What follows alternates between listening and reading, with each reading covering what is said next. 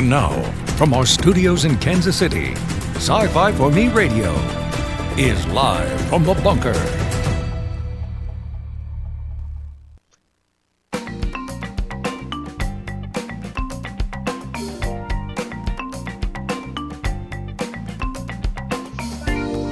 Welcome, everyone. And here we go. Another busy broadcast week. Looking forward to a lot of the conversations that we're going to have this week. My name is Jason Hunt. I am the editor here at Sci-Fi for Me. Good to see Cam and Keely Chow in the chat. And we are live to broadcasting to Odyssey, Facebook, and YouTube. We tried the locals thing, but it doesn't like our camera feed, and it's only limited to 30 minutes, so we're not going to be broadcasting to locals. And we do have a Rumble channel, but we're not broadcasting over there because it costs money to do it. So there we are. One of those things, right? We are also available in podcast form on a number of platforms if you care to listen instead of watch. We're happy for you to do that as well. We're available on a number of platforms, like I said, iHeartRadio, Amazon Music, and I did get in touch with iHeart. They have updated the feed. Apparently, sometime back in September, it stopped feeding to iHeart, but that's been corrected now. We're available in Spotify and Stitcher and various different places there. Lots of things going on this week. Today is the 30th anniversary of Star Trek VI. If that doesn't make you feel old. Cam asks me if I'm having a fight with my barber. Funny you should mention that. We might get into that a little bit, maybe. I don't know. But what we actually are going to get into is a number of different things related to finance. And it is the first Monday of the month. So it is our Money Talk time. And joining me, as they always do, Dan Danford and Matthew Stevens. They are both financial consultants and investment advisors and such. So they are here. We've got a lot on the list, but we're going to take a few of them. We're going to see what happens. Welcome, gentlemen. How are you doing? Good to be here. Yeah, it's all good. And I think the technology might be cooperating with us. I don't know. We had a couple of bugs that had us going a little bit ahead of the time. So one of these days, right? It's a Monday. It is a Monday. So, okay. So we've got here, I've got a new tool that I need to see if I can get this thing working here, because speaking of gadgets and wizardry and whatnot, hopefully it's going to work, where we're going to be able to have the chat show up. Yay. There it is. Look at that. I see it. Yeah. Minnie says, Mom took me out of school to see Star Trek 6. Cam says, remember seeing it in the theater. We had, I had a real quick story I can tell. In college, 30 years ago. Wow. So when I was in college the first time, I was at the University of North Texas, and Star Trek 6 came out, and I had a friend of mine in the film class that we were taking, who was a manager at an AMC theater. And there was a small group of us that went after hours, and we sat, and I think maybe about 6 of us had a private screening of Star Trek 6. It was a lot of fun. It was like, oh, hey, we can come in here and just do whatever. And he handed me a reel, a 35 millimeter reel, and it was the first trailer for Star Trek 6. So somewhere in all of the boxes and bags and totes and wherever it is, I have no idea where it is. I've come across it a couple of times. Oh, here it is. I still have a 35 millimeter print of the first trailer for Star Trek 6. So I think I know where it is. So yes, and yes, Mindy is right. It is the movie that we use to test the surround sound on the Laserdisc, because when Praxis explodes, the big shockwave goes through. It goes very nicely in through the surround sound from one speakers to the next to the next. So it's a lot of fun there. So, all right. I didn't mention on the top of the show that we have a number of social media accounts. We have a lot of social media accounts, and one of them in particular is our beginning topic for the day, because this is kind of an end of an era here. Jack Dorsey stepping down as CEO of Twitter last Monday, and he's posted a resignation letter and all of this. I'm absolutely positive certain that it doesn't have anything to do, timing-wise, with the beginning of the trial of Ghislaine Maxwell. That's pure coincidence, I'm sure. But this is kind of a big deal. I mean, all kidding aside, this is kind of a big deal in not only in social media but in corporate America, where you have, Jack Dorsey has been Twitter. Oh yeah, he's the face of it, beard and all, and he has come out in past interviews and testimony confirming that Twitter generally tends to lean left, and he's made some statements over the years that people sit there and go, aha, liberal bias. But now we've got this new guy, Parag Agrawal, who is the new CEO of Twitter, who has on his Twitter timeline several posts that are anti-free speech, anti-First Amendment. He's had some racist comments that he's shared on his account. They don't seem to have been deleted. And the day after he's announced, we get this new thing that Twitter is not going to let you post anything that's got photos or video of anybody without their permission. And it seems tied to, we can't show you testimony. We can't show you eyewitness accounts. We can't give you video of, this is going to be a thing that a lot of people point to that says Twitter is going to start censoring much more heavily now. Is that a legitimate concern, do you think, guys? And I think you're pretty much right about the trial that's going on with Maxwell, that they want that thing buried, just like they did Epstein, maybe in a little more subtle fashion. Yeah. So I don't know if his resignation had much to do with it. I would think he would be top of the list of people that wanted to keep it quiet, but not that he was ever on the travel log. But yeah. Yeah, I think as we've seen with a lot of the congressional testimony and things like that, he's not exactly relatable. So, when you call up the CEO and you put him in front of Congress and you start shooting questions at him, the more unusual that person is, probably the less empathy they engender from the questioners and stuff.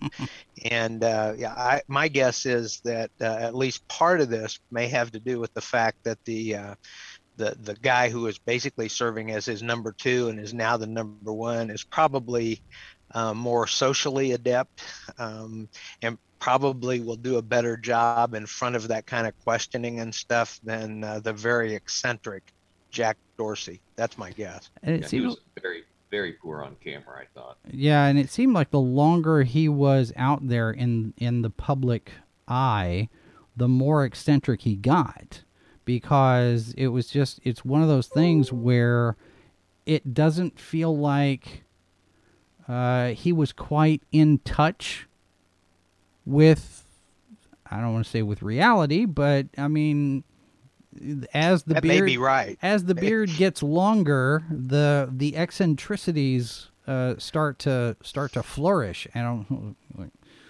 this is cause for concern. But Dan, to your point about the new guy being more socially adept, how important is that in the overall context of what kind of policies he might push to put into place? Well, clearly the policies that he's pushing to put into place are somewhat radical based on the way things have been in the past. Yeah. But I think the more important question for companies like Twitter and Facebook is, the potential regulatory environment. There are a lot of people on both sides of the aisle, actually, who've been very concerned about the power that these companies have. Yeah. And that's just going to increase, I think, as we go forward, politically and stuff. And it's going to be more and more important that you have, somebody who's somewhat sympathetic and empathetic representing the company. And I just think that horse was out of the barn with Dorsey. I just think, whereas Zuckerberg may be weird and may have a lot of money, which allows him to behave however he wants, Right. he's at least looks somewhat normal and behaves somewhat normally. And I'm not sure that was the case at all with Jack Dorsey. He looked like a lighthouse keeper. Something, yeah. Yeah, I would tend to agree. Now, I'm looking here at the 1 month track for Twitter stock. And we've got a bounce here from the weekend, the lowest point here in the month, 42.07 a share on December 3rd. And now we're back here on the 6th, up to 44.33. But this thing, since November 15th, this stock has just continued to, is plummet a good word? I mean, this is a downturn, certainly. It's not sharply defined like we're falling off a cliff, like Litecoin, for example, because Litecoin fell off a cliff last week. We'll talk about that here in a second, but it starts to bounce back. What do you think is the long term for Twitter stock now that we've got this seemingly racist, anti-First Amendment, anti-free speech CEO? I mean, he's been more blatant about it on his account than Jack was. See, the stock made its high in October. Well, since not its high, but since October 20th, it's pretty much come down nonstop until this last little bump.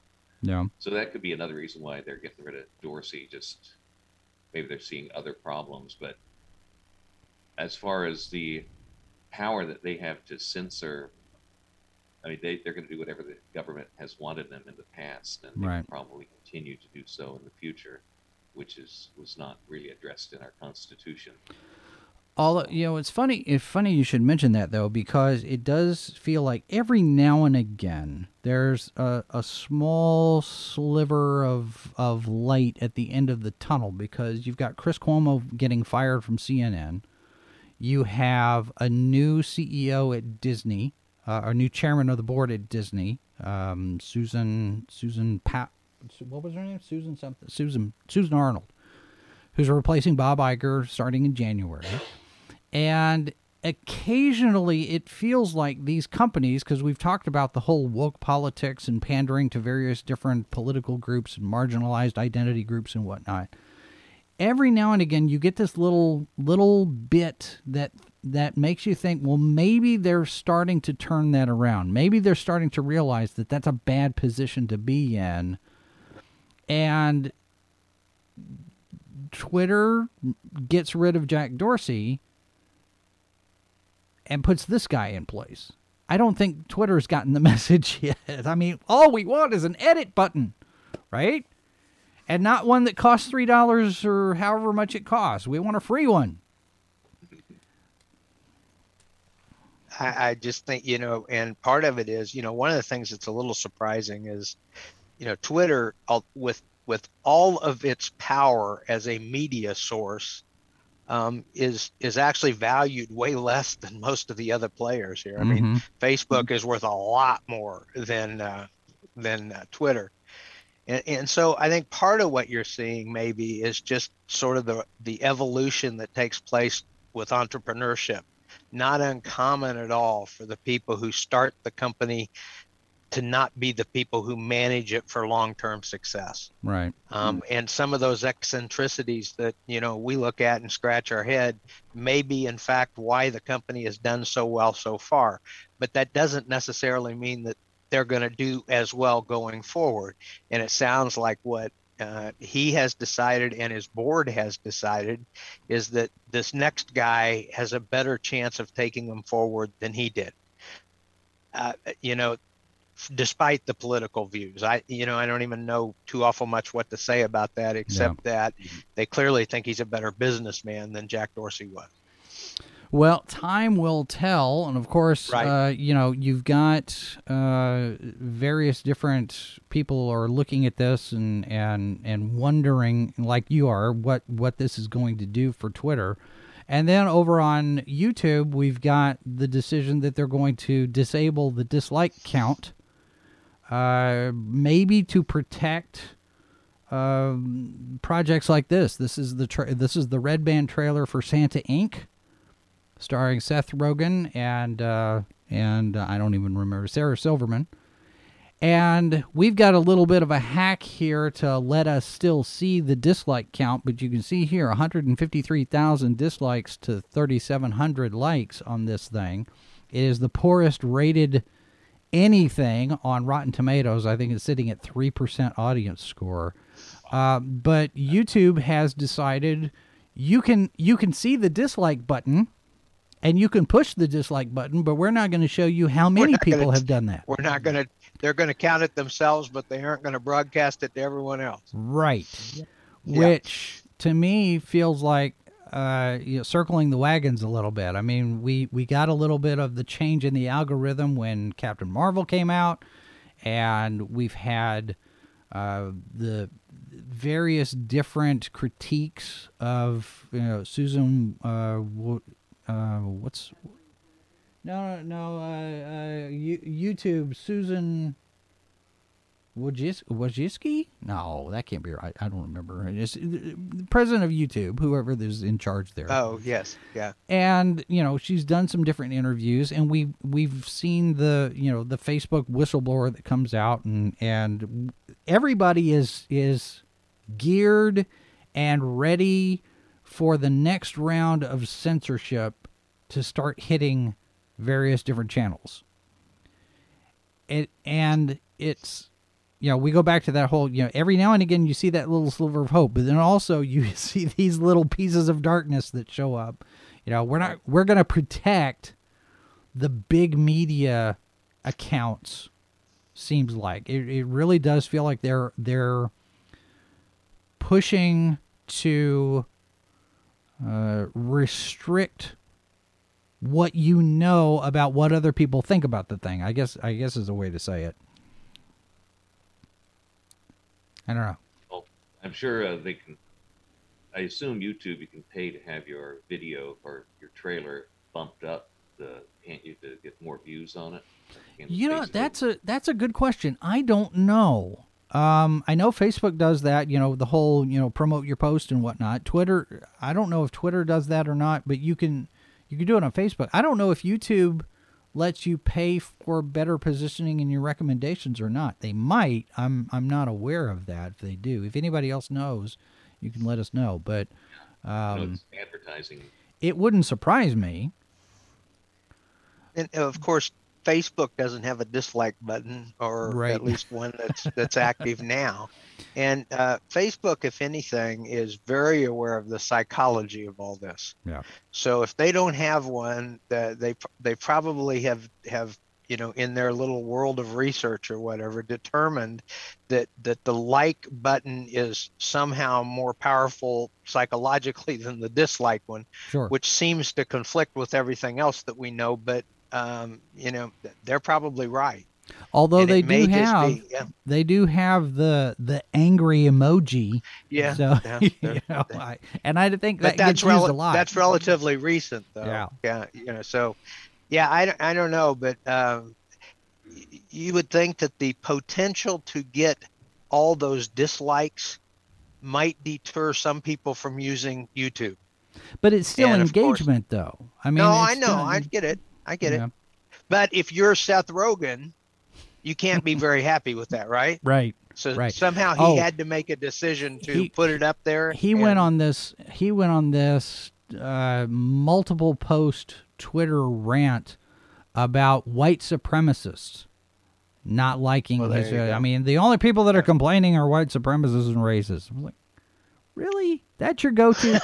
Everybody who disagrees with me is Hitler. I mean, is basically what everybody is doing right now. But we talk about YouTube. We talk about the alternate social medias. I mean, MeWe and Minds and Gab and Parler and Getter and Locals. All of those things are out there.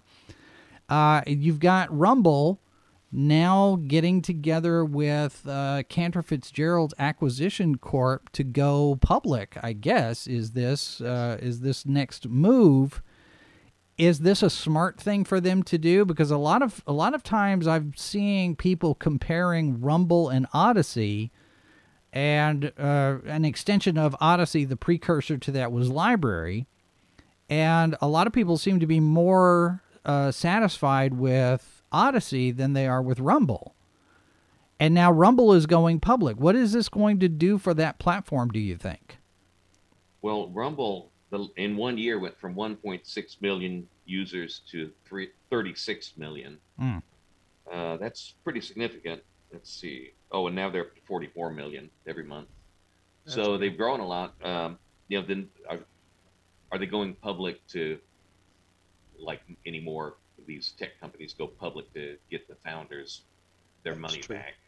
Yeah. I don't think they're going public to raise money for expansion. So this is brought out as a SPAC. So hopefully it will come out as played. But Rumble has billed itself as a platform that's going to use virtually no censorship. So we'll see if that pans out, especially after they go public. That could change everything. Yeah. Well, and Odyssey does the same kind of thing. And I know that, connecting our Rumble account, our Odyssey account to our YouTube account, for example, is not that difficult to do. Our Rumble account just feeds from what we do to YouTube. But we can't broadcast live to Rumble is one of the reasons why we haven't pursued it very much, because that's a paid tier. Whereas opposed to, Odyssey, we were in the beta group. We started broadcasting live on Odyssey when it was brand new, and I had a lot of back and forth with their support group saying, hey, this is what I'm running into. This is what I'm getting. How does this work? What are you going to do with this? And it's improved, the functionality of it has improved a lot over the last few months since they've launched this thing. And it just feels like Odyssey is a little bit more user-friendly. But this, with Rumble, could this help them become more of a player in the video platform arena? I mean, is this going to give them more resources to go out and compete against YouTube like everybody wants? We need an alternate to YouTube.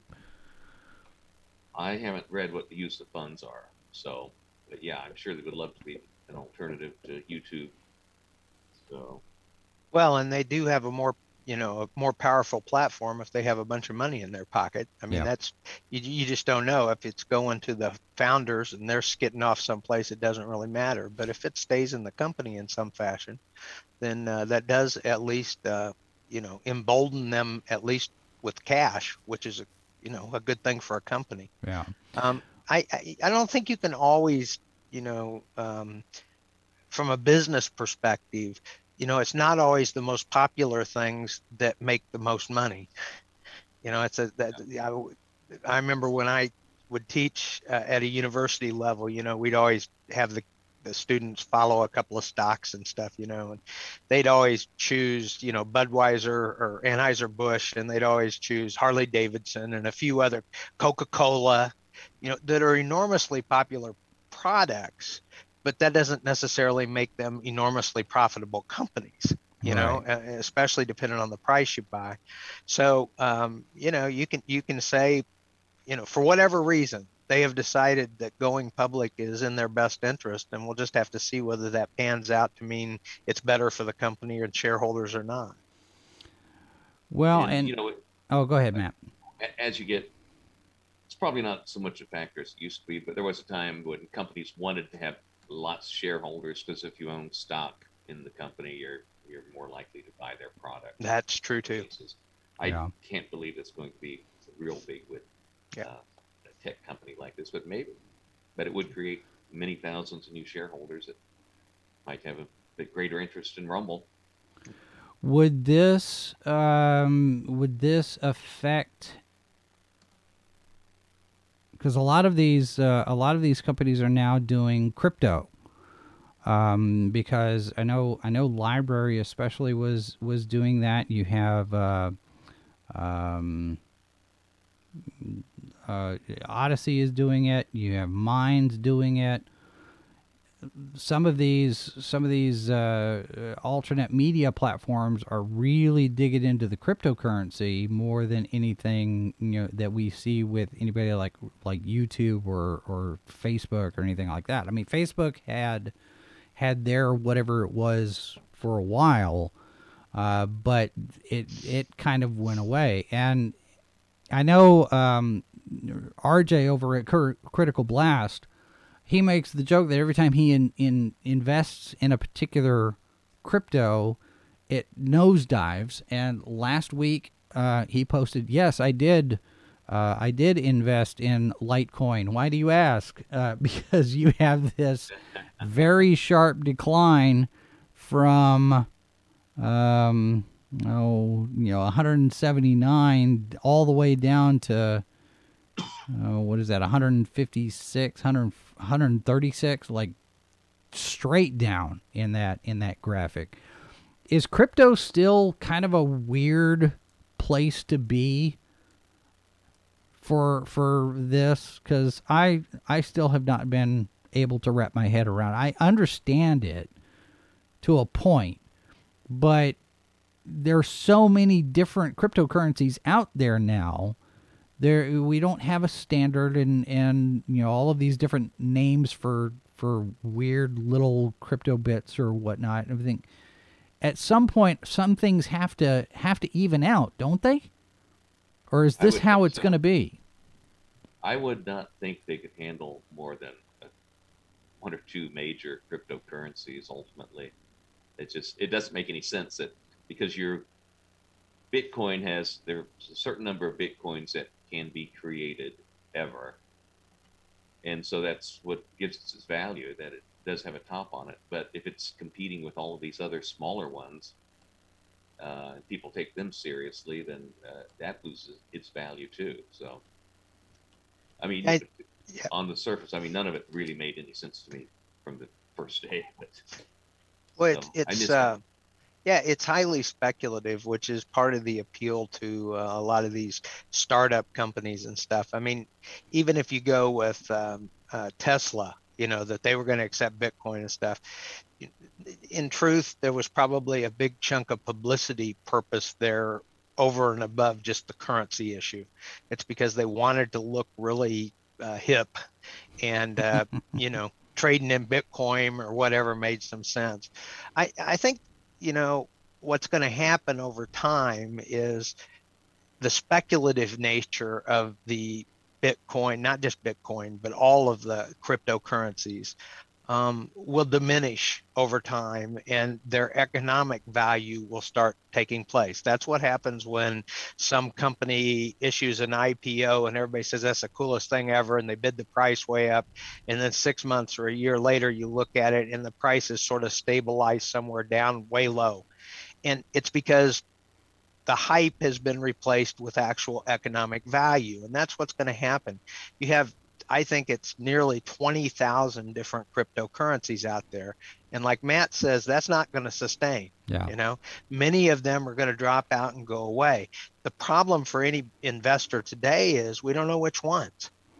So it is highly speculative until that actually shakes out. I do think there's a place for crypto or digital currencies in the world, and I think we'll probably see, some dramatic increases in the use as we go forward. But it's probably going to be among 10, 12, or 15 different issuers rather than 20,000 issuers. Yeah. And a lot of those are they're just going to die a natural death. That's what's going to happen. Well, and the other thing that's probably going to have an impact, at least as far as forecasting value for crypto, is the death of Mr. Gox, the cryptocurrency trading hamster.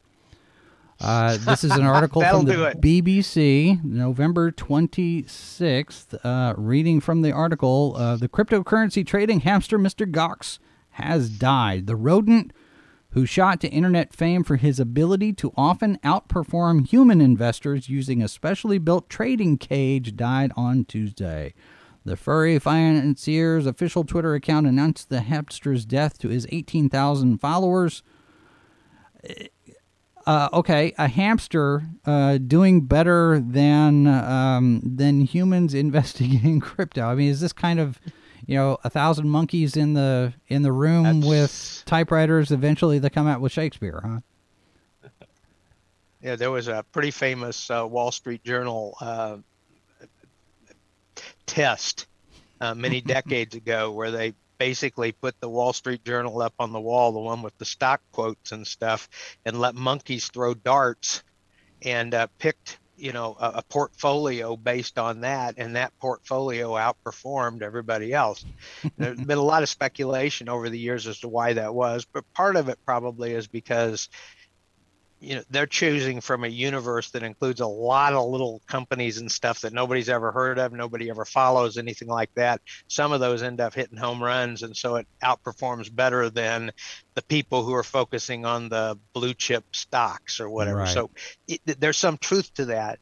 But especially with something like the crypto assets, how are you going to get an information edge that allows you to outperform others in that realm? There's just too many choices. Yeah, Keely Chow, rest in peace, Mr. Gox.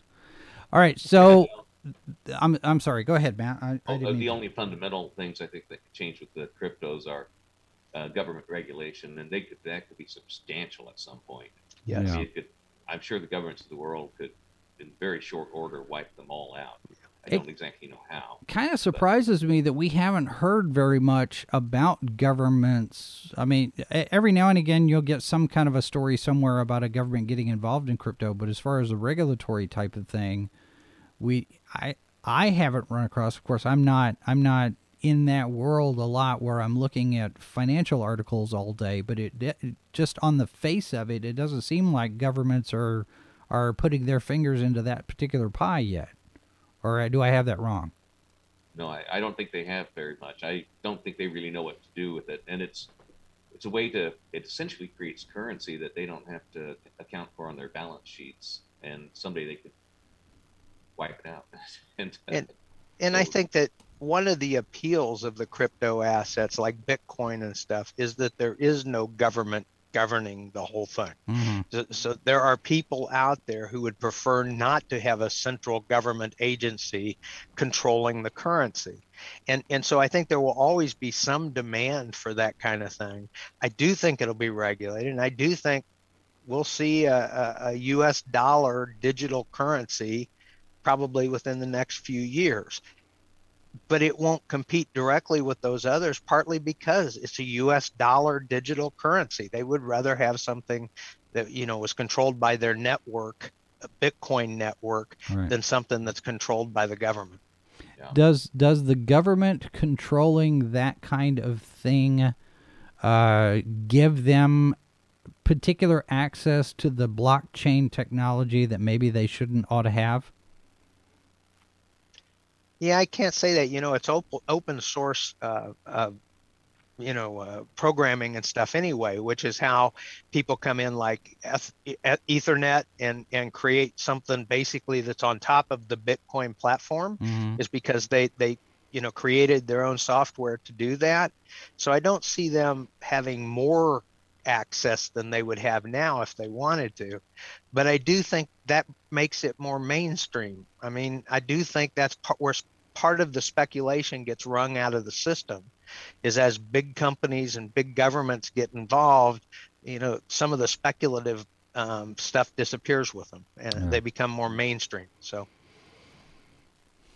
all right. Well, we will keep an eye on that, because anytime the government gets involved, it automatically makes things better, right?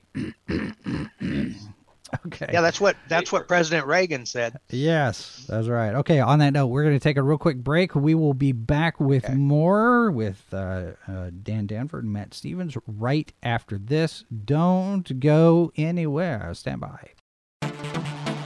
This is Sci-Fi for Me Radio. Well, that's a good question. That's a good question. It's an interesting question. I think it's a big question. It's a good question. When you need to know, count on Sci-Fi for Me to be there asking all of the questions. It's an interesting question you're asking. You ask very good questions. But you asked such a perceptive, it was an excellent question. Now you put your finger on, you put your finger on exactly the heart of the book here. Bringing you news and opinion from all over the web. Sci-Fi for Me, delivering the multiverse since 2009.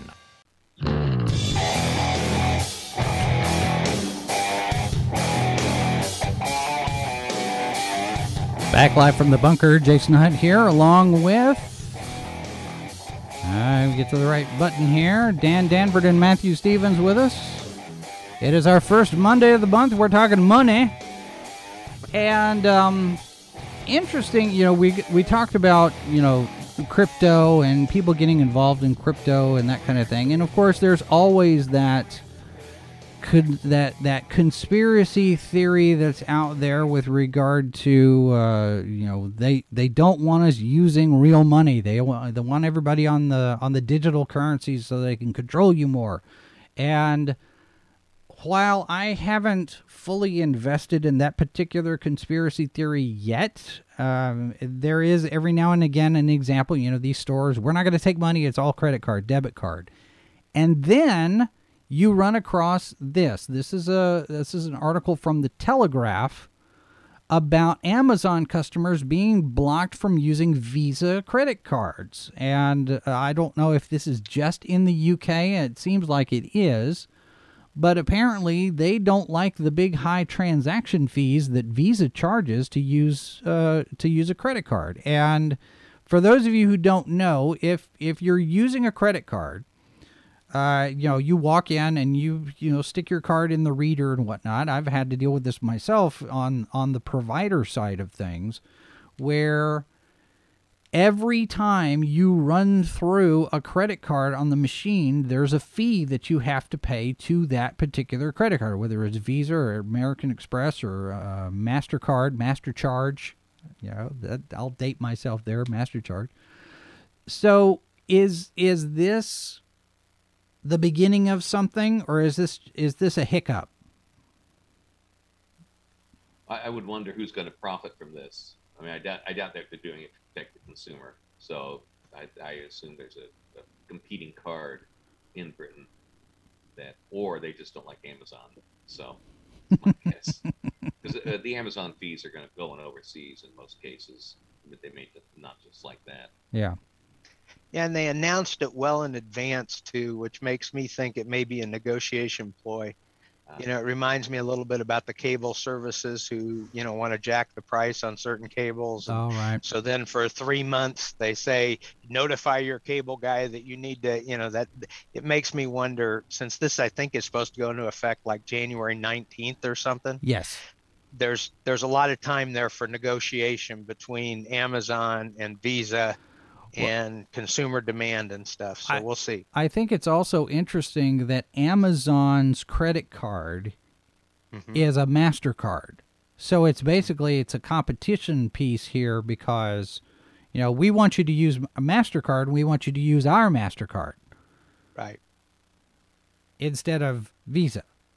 Where, now you have companies like Costco, they only take Visa. They won't take a MasterCard thing. So you have, we ran into that where, my debit card for a while was a MasterCard debit card, and we had to switch. And the banks, started switching over to Visa debit cards because that's what a lot of these companies, like Costco and other places, were sitting there saying, "We're not going to take a MasterCard debit. We're only going to take Visa." What goes into that kind of a decision to pick one or the other? Well, it's dollars and cents for the most part, and I would think that most of them are fairly universal in the charges that they charge to merchants. Yeah. But I also think there's a fee schedule. So, like say a Walmart, maybe, they have such huge, incredible volume that they're able to go to any of the credit card companies and say, "Man, if you aren't available through us, Right, then that's really going to harm your company." So they negotiate these fees down and stuff. I've had merchants before, we use American Express for all our business purchases and stuff. And, as a company, we probably have 15 or 20 American Express cards. But I've run into places that don't take American Express.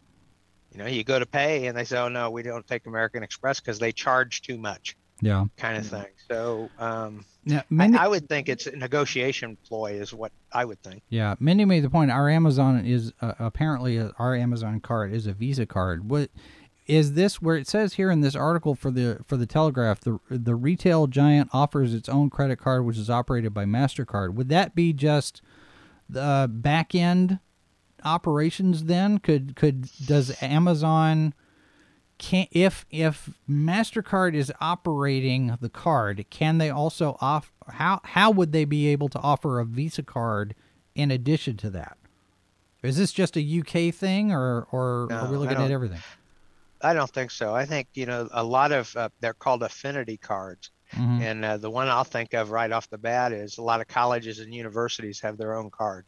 It's a Visa card or whatever. Okay. And it's just an agreement between them and Visa that they get some sort of kickback on the fees that are collected on the use of that card. So I'm sure Amazon does that, but and probably profits a little more if you use their MasterCard for their purchases. But that doesn't keep them from accepting the other Visa and MasterCards and American Express cards too. It's just that that's a little more profitable option for them, probably. All right.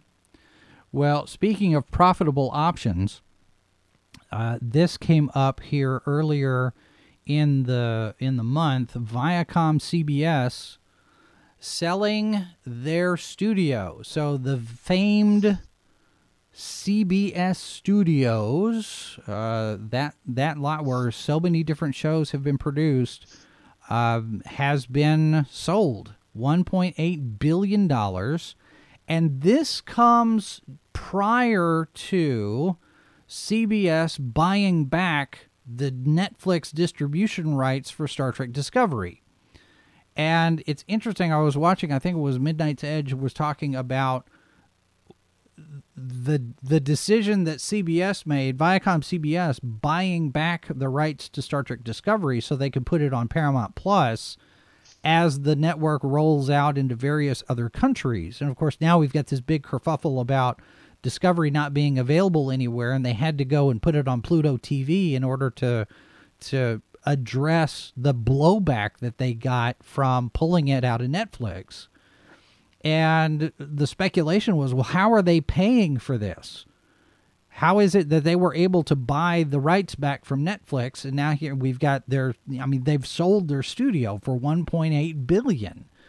Is this an indicator maybe that Viacom CBS is not doing as well as they might like to be in the wake of putting all of the companies all back together again? Are they hurting, do you think? I think that's very possible. But one thing, they sold it for $1.8 billion. They were expecting to get $1.3 billion. So they got a $500 million premium, supposedly. So I wonder, that could be quite an incentive. Yeah. Buy a lot of content for that. And a company's job really, especially a public company that has shareholders, is all about how you deploy assets, how it's capital choices all the time. Is my money better spent over here, or is it better spent over here? And lots of those things pan out over time, so you don't know today. Somebody clearly made a decision that, the $2 billion that the studios are worth could be better deployed by them someplace else. And it may be just exactly what you're talking about. They may have said, hey, we don't want to own bricks and mortar anymore. We want to move it over here into a distribution network. And that's what they do. But, companies make decisions like that all the time, and they aren't always because they're in trouble or whatever. Sometimes it's just really opportunistic. Right. As that big premium would indicate. It seems to me, though, it as we get through, everybody now has to have a streaming channel. We're all there. Netflix has got one. You've got Pluto TV. You've got Paramount Plus and Disney Plus and Amazon Prime and Apple TV and all these different ones. And it almost feels like we're saturating the market very much like cable did. And I made the prediction a number of years ago that at some point you were going to start seeing streaming services get bundled. And we got a little bit of that with ESPN Plus and Hulu and Disney Plus when that first rolled out. But for everybody to go all in on streaming and ignore every other kind of distribution, it kind of feels like, let's put all of our eggs, we'll take all of our eggs out of this one basket and put all of our eggs in this one basket. It just doesn't seem like this is a smart move for everybody to get into streaming and nothing else. Well, they said they're selling studios yet that would involve producing things that cost a lot of money, and that when they go bad, people get fired. Right. So it'd just be a form of risk avoidance, or getting further away from it by content. And there are a lot fewer people involved if it sucks. And I think on any of the streaming services, it's content that's going to make the difference. I mean, It really is. And we just don't know, again, like when you have anything else, a lot of them, you don't know which ones are going to hit and which ones aren't. But I also think, there aren't that many extraordinary business people out there. So you get a lot of copycat, and it's like the NFL. So, they got a streaming, we better get one too. Whether that pays out or not, we don't know yet. Yeah. How much time do we give it before we know that it's actually producing results? Because we don't have any numbers publicly reported. We just have their say-so that it's doing well or not. Right. I mean, Samba TV, you've got some different measurement companies that are out there trying to get some kind of an idea, but at best, they're limited by what kind of access they have in various different places. They can guesstimate, they can project a little bit, but we don't have hard, accurate numbers on any of this stuff. Is there a point coming where we're going to have more transparency? I mean, the advertisers, especially, if they're going to do anything with advertisers, but again, with streaming services, you don't have any ads. It's all subscriber-based. I mean, ultimately, the bottom line is the bottom line. I mean, That's what's going to happen. You're going to see some of these doing really well and some not doing well. I would think that subscriber numbers is important. But, we won't know because we aren't seeing the numbers. On the other hand, I looked at last week with the on Thanksgiving with the launch of the Beatles thing for 6 hours, 3 different days on Disney Plus. Yeah, I would love to see the demographics on that. I have a feeling that there's a huge number of old people who watch that on there that aren't streaming otherwise. I mean, we won't know the numbers. Yeah, but I'm just guessing that opens some doors that haven't been opened before. Well, and Cam 1138 says streaming services do have ads like Hulu, and that is a good point, and thank you for mentioning that, because because Hulu has been around a lot longer, And it's also kind of a hybrid because it's owned by a couple of different companies. I mean, Disney owns part of it. You also have things like the CW has their streaming app, and you get commercials there. But it almost seems like the advertisers are an afterthought at this point, because there was a time, and I was there, working in television when this was the big thing. Your advertising agencies and your reps, the marketing reps would come in and say, okay, I want to see your numbers for this demographic and this time part and this, all of this. And that drove a lot of the sales side of things, where, the performance of a show, if you've got the number one 10 p.m. news in the market, you can charge $600 for a 30-second spot, whereas if you're number 3 in the market, you might be only getting $400 for a 30-second spot. But now we don't have to worry about anybody except the shareholders. This becomes less, it doesn't become, it's not advertiser friendly at this point, but it also feels like it's not consumer friendly either. Because the numbers of the subscribers, well, it's swapping out a widget. Somebody unsubscribes, but somebody else is going to subscribe. And at the end of the day, we can look at our shareholders and we can say, look, we have 1.5 million subscribers. We don't care about them, but here's the number. Well, that's totally true. I do think there's a limited number of eyeballs, and they're all fighting over the same eyeballs. But the other thing I'd say is, and I saw a thing many years ago, I think it was Chuck Schwab actually, who said they were talking about all the advertising that goes on for brokerages on TV. And, if you sit and watch, you see those things all night long, every night. Yeah. But what Chuck Schwab said was that they're all advertising for the same 15% of investors. That most investors own mutual funds and pretty common kind of stuff. It's a relatively small number that generate the profitable trades and stuff for these brokerage firms, and that they're all fighting over the same 15%. I would suggest that there's a chance here on the streaming and things like that. We aren't even sure who the 15% is. I mean, the three of us sitting here today, Right. They may know who the 15% is, but we don't know who the 15% is. So it's kind of hard for us to know, how the model works or if it works. I remember the TV commercials for E.F. Hutton.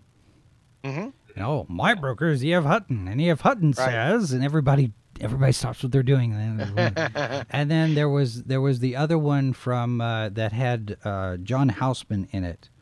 Yes. We make our money the old-fashioned way. They earn it. Who was that for? Who was that?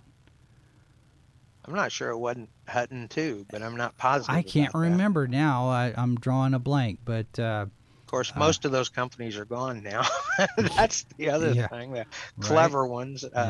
It's a different business today. Robert said he was late having lunch. I take it you already talked about Disney stock reversal, perhaps caused by the new variant and the slowdown in streaming growth.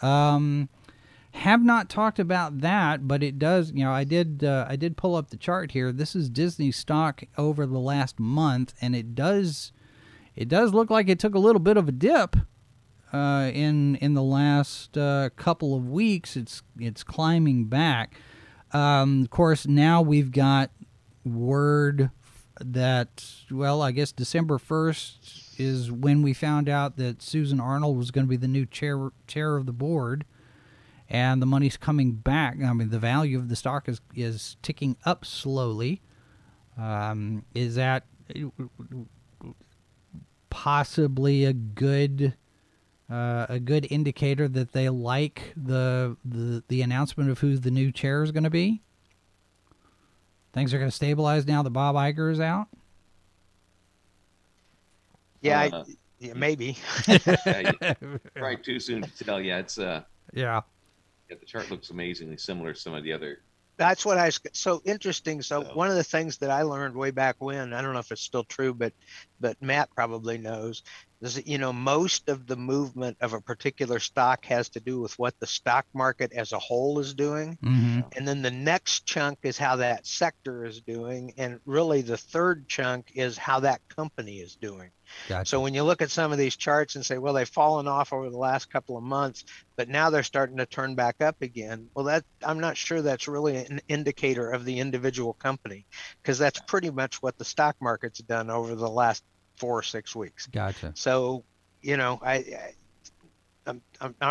don't rule anything out, but I'm just cautious in interpreting things, I guess is what I'd say. Yeah.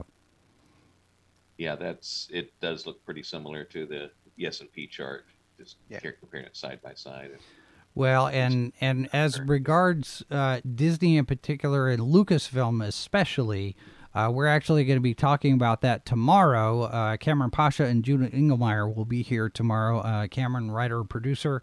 Judah Engelmeyer, a PR executive and expert who gets asked about this stuff a lot. So we're going to be looking at the Hollywood politics and the PR spin of both what's going on at Lucasfilm and then, in a broader sense, what Susan Arnold's ascension to the chair might mean for Lucasfilm as well. We'll be talking a little bit about the Kathleen Kennedy thing and everything else. So it's always fun to be had at Lucasfilm's expense, right? What a deal. What a deal. What a deal. So, okay, so we are at our hour. I do also want to mention coming up tonight, let me get the card loaded. We have a new H2O podcast. We're talking about the art of created languages. So Elvish, Klingon, Vulcan, various different languages that are completely made up. We might even talk about Esperanto a little bit, maybe. So that is coming up tonight. And there's Keely Chow saying, hail to Cameron Pasha. He will be here tomorrow. Good Lord willing and the creek don't rise. We'll be able to talk about that tomorrow. So that's, I think, going to wrap up today on various different topics. And I want to thank Dan Danford and Matthew Stevens. How do people get a hold of you for financial advice, which we're just talking about? Do this disclaimer, this is not official financial advice for anybody. So how do people find you guys? Oh, you can just track me down on Facebook. I don't really do retail, but not in the usual sense. Okay. But this is kind of off the books. Same with me. We do have a website, Family Investment Center.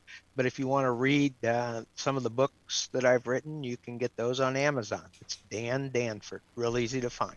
All right, gentlemen. Well, thank you very much. And we will do this all again in a month.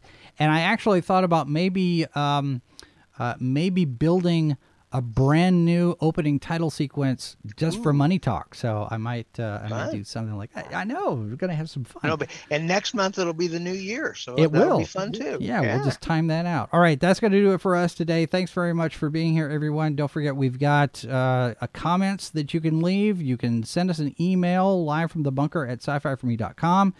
And send us your feedback if you have topics or questions that you want to send our way, or if you have recommendations for people to invite as guests, or if you have a book to review, or if you've got a movie that you want to send us a DVD and have us take a look at it. We've got all of those things. And here's everywhere you can find us here on the web. So our mailing address is there. The tip jar is there if you are so inclined to throw us a coin or two. The newsletter sign up, all of the video platforms, all the social media, all of that stuff. We do way too much of that, I think. All right, that's going to do it for us today. Thanks very much, everybody. I leave you with this quote from Mark Twain. It's not the size of the dog in the fight. It's the size of the fight in the dog. And remember, there are 4 lights. This has been a presentation of Sci-Fi for Me Radio.